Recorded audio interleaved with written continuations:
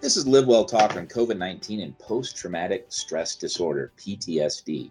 I'm Dr. Arnold, Chief Medical Officer at Union Point Health St. Luke's Hospital. COVID-19 and the pandemic in general has affected people's mental health over the last year, and it has been a traumatic event for some people, lockdowns, restrictions, etc., whether or not to get a vaccine. And patients may be dealing with post-traumatic stress. Joining me today is Kayla Orr, therapist at St. Luke's Counseling Center. Kayla specializes in trauma counseling as well as eye movement, desensitization, reprocessing. Didn't know what that is, so I'm looking forward to asking you about that. Okay. Welcome, Kayla. You know, when people think about post-traumatic stress, they think about, Vietnam, combat, some sort of felony crime that was committed. But that's not always true, correct? Correct. And people can have a post-traumatic stress from things that to each his own post-traumatic stress. I guess that's what I'm trying to say, that, you just because one person found this a stressful situation, someone else might. So could you tell us about that and how you approach this post-traumatic stress disorder? Sure.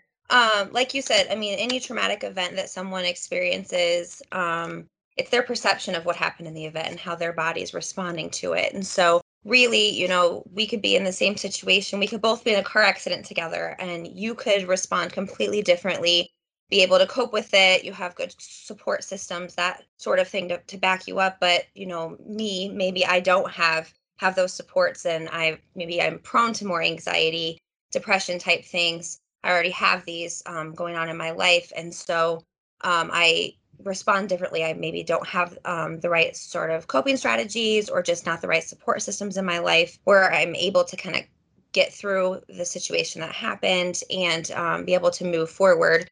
And so needing a little bit more assistance would be what I would suggest is someone seeking out some help to talk with somebody to kind of process through that trauma. Have you seen people with post-traumatic stress from COVID? Yes, I've seen some that have gotten it from COVID, more of like the acute stress disorder, which is kind of the precursor to a PTSD diagnosis.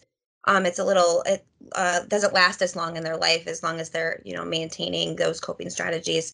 But yes, I have seen some PTSD directly from COVID-19. People have experienced deaths of loved ones, or just, the lockdowns in general can be traumatic for people. And so various reasons I've seen PTSD through COVID-19. Yeah. Yeah, I think for some of the staff, staff always grieve when they lose a patient. Of course. And that. Do you have to compartmentalize it so you can go see the next patient? Absolutely. And that's one of the noble things about medicine, but also one of its tragedies, that the compartmentalization, Right. But it's extra hard when it's someone that was young that died. Sure. We've had some 49-year-olds, some, 47-year-olds, people that are younger than me, die with young kids and a young wife, etc. And so I know the staff has that's been tough on them. Mm-hmm. Really tough. I mean, it's tough on when they lose a patient in general, but absolutely. Well, I want to get to what is EMDR, eye movement desensitization reprocessing. Yes. Never heard of this. Tell me what it is. Okay. So it's an 8-phase treatment. Dr. Francine Shapiro developed this using the idea of REM sleep, so the rapid eye movement that we do when we're sleeping, connecting that right brain and that left brain. And so we're using bilateral stimulation. There's lots of ways to do that. The eye movements, kind of following our fingers, this type of thing is how you're trained, but they have lots of equipment you can buy.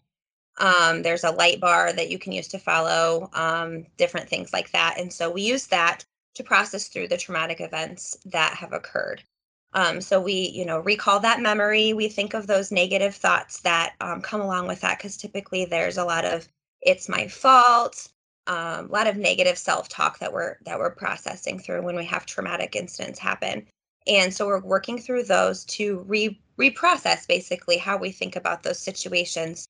It's also a very body-based therapy where we focus on where are you feeling that tension in your body? Are you feeling that in your stomach? Do you feel like your throat? Are you feeling kind of like that pit there? And we really focus on those to bring some of that tension down. through that bilateral stimulation. It really allows that the internal associations that the person is doing to be changed in their memory, and then their feelings and their thoughts about the situation.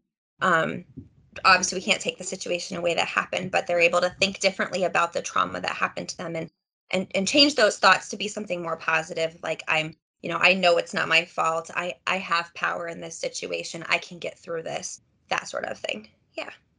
So, is this something like if I had a traumatic event, I go have this done, one session or one series of treatments, and then I'm cured, or is this an ongoing sort of? It's an ongoing sort of therapy. We typically do once a week, 45-minute to 60 sessions, or 60 minutes, sorry.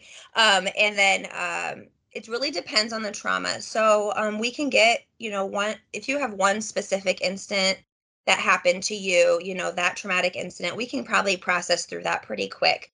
4 to 5, 6, sometimes 7 sessions. If you're talking more of a complex trauma, this kind of builds on other traumas you've had in your life. I've done sessions, 6 months, 7 months with people, just because there's just so much that they've associated with this trauma on top of it. So it varies depending on the patient. Everybody's different. And so I can't give like a specific timeline for how long people will be in this therapy. Yeah. Okay. Well, that makes sense. Better than throwing a medication at it, really. Absolutely. Right? Yeah.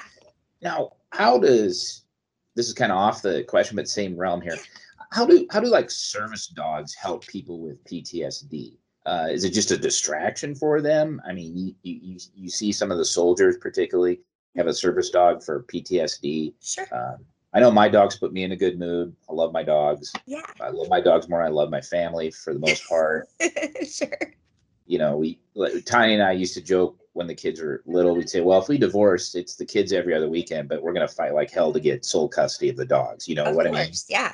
So how does that work? How does that work? The PTSD and the dogs. Sure. So if we're talking an actual service dog, the kind that have had the training, Right. which is most likely what you're talking about, Yep. they have special training to notice when this person's, body is changing, if they're starting to feel more anxious, or if they're, they know they're trained kind of what this person's triggers are, that sort of thing. So they're specifically designed for this person.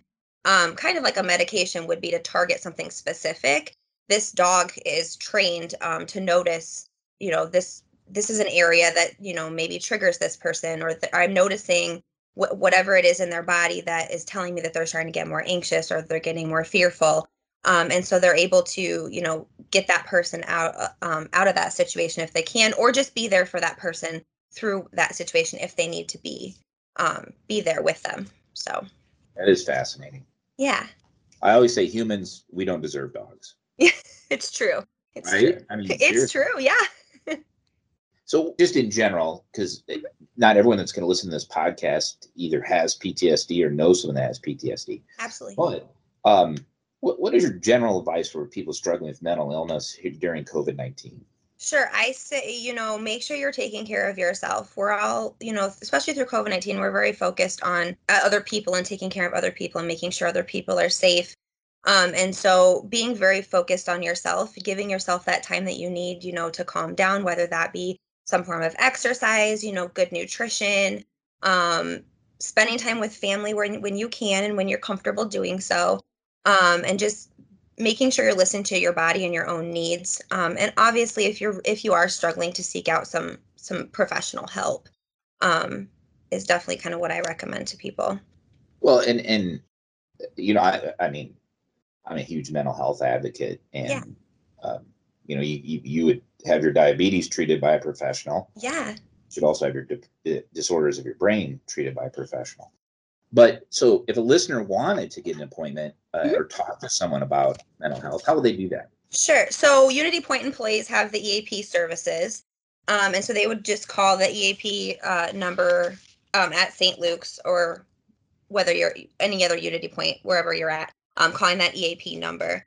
If you're employee assistance program. Yes, sorry. And then if you're here in Cedar Rapids, we have the St. Luke's Counseling Center. So you can call that number. Or Abbey Health as well is also part of Unity Point now, as too.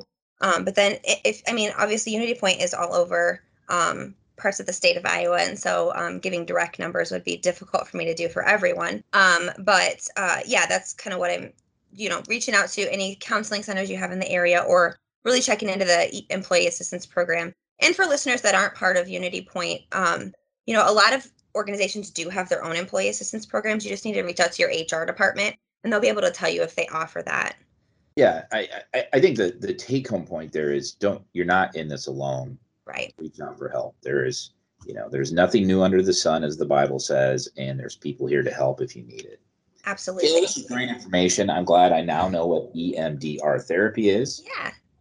And I'm far from an expert, but at least I learned something. That's okay. This has been great information. Once again, this is Kayla Orr, therapist at St. Luke's Counseling Center. For more information, visit unitypoint.org.